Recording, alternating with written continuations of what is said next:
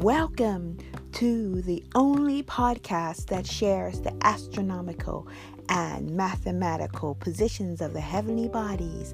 This is Sky Astrology. No, not astrology. This is Sky Astrology via astronomy.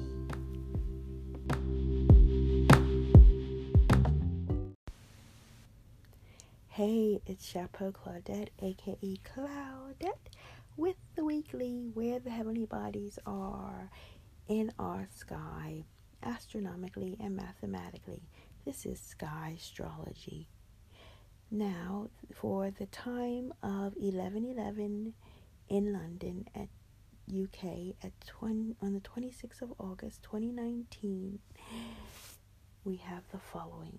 We have the constellation of Virgo rising, and that's all that's happening in Virgo, even though Western astrologers will tell you that we are in Virgo season astronomically and mathematically.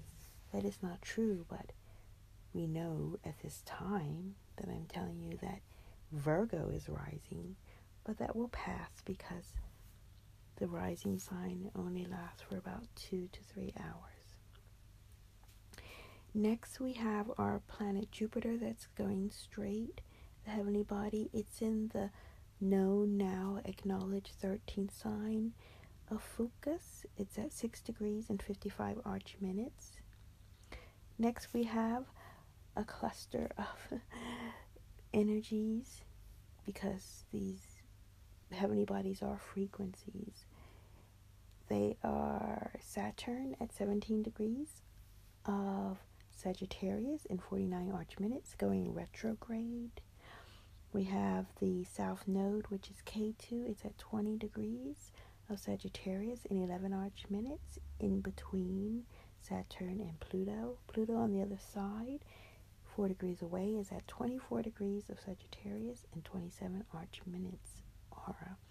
So actually the South Node is almost smack in the middle of, and midpoints are important, of Saturn and Pluto. Next we have the retrograde, also Neptune at 19 degrees and 57 arch minutes of Aquarius.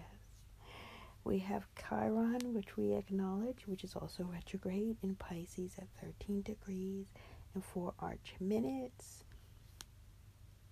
We have then another retrograde planet, and that is Uranus. But Uranus is being amazing because it is trying the Sun, trying Venus and Mars, which are more or less still in a close contact. They made real contact on Saturday, and yes, was a very special moment on Saturday. If something special happened in your love life or your feelings of love, masculine and feminine, that's why.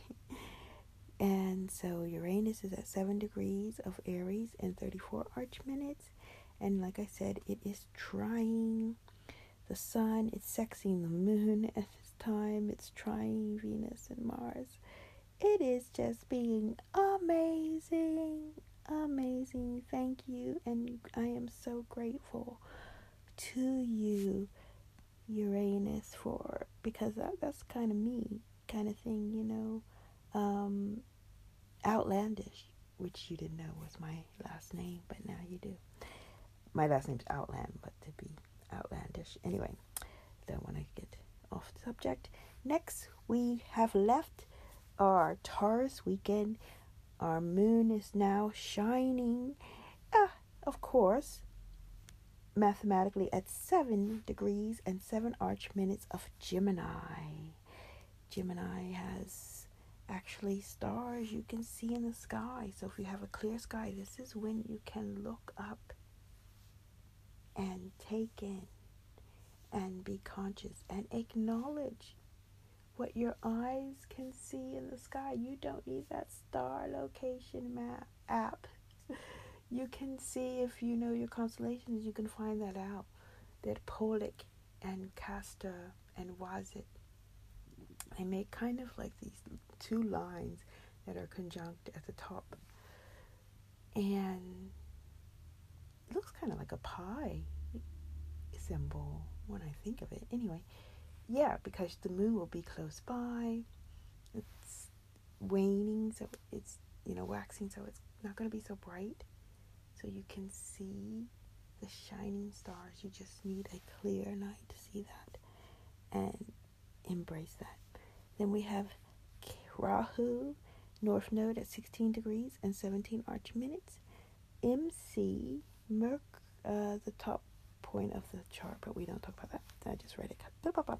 And then we have our busy Leo section. If you follow me on Instagram, and I think you should because I'm doing a lot there now, and I'm putting countdowns and I'm telling you when the moon is moving and stuff like that, and showing you how to use the Sky Location app. We have Leo. We have our sun in Leo at 14 degrees and 35 arch minutes.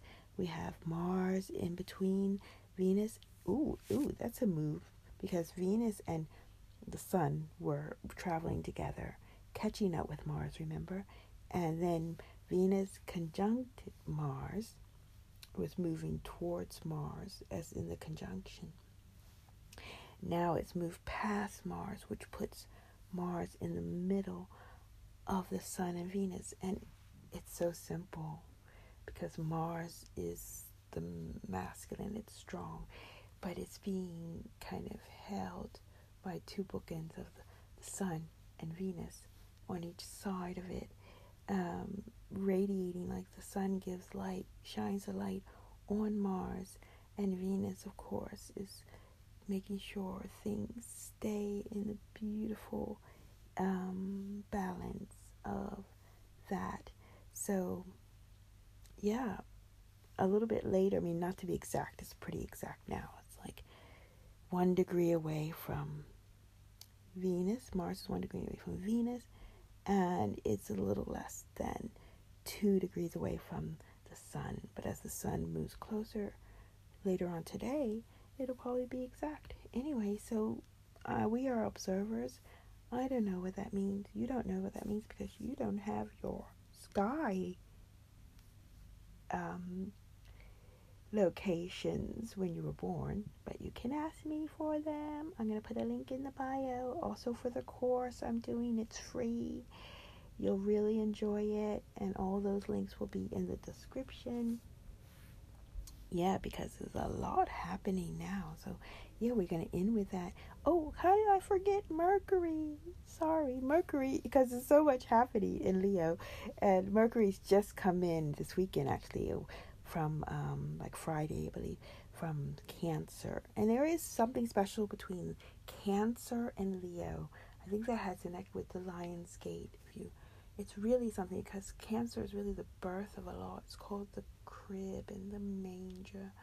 And then Leo is the creation, like the ignition, the fire. And there's something special between the two. And so I'm grateful for Mercury moving from Cancer and now in fiery Leo, helping with creating, helping to communicate, whatever it is we need to communicate and create as a collective, as a pale blue dot together, looking out into space. And the backdrop are the constellations. Thank you for listening. I just want to say, did I say that Mercury is 5 degrees of Leo in 56 arch minutes? I have now. And that Venus is 17 degrees of 56 arch minutes of Leo. And Mars is 16 degrees of Leo and 54 arch minutes. I just want to make sure I have that in. Anyway, have a brilliant moment. Have a fantastic week. Hope you're motivated by all this that is happening. It is a absolutely magical energy. I feel we're going to have a new moon as well, again in Leo, because that's where the sun and the moon will be meeting astronomically and mathematically. Take care of yourselves, and thank you so much for listening. And if you like what I do, if you've enjoyed listening to me share where the heavenly bodies are, please, would you be so kind to write a review, especially to iTunes, because that would share my link more within the podcast realm. Okay, that's enough for me now. Take care. Bye.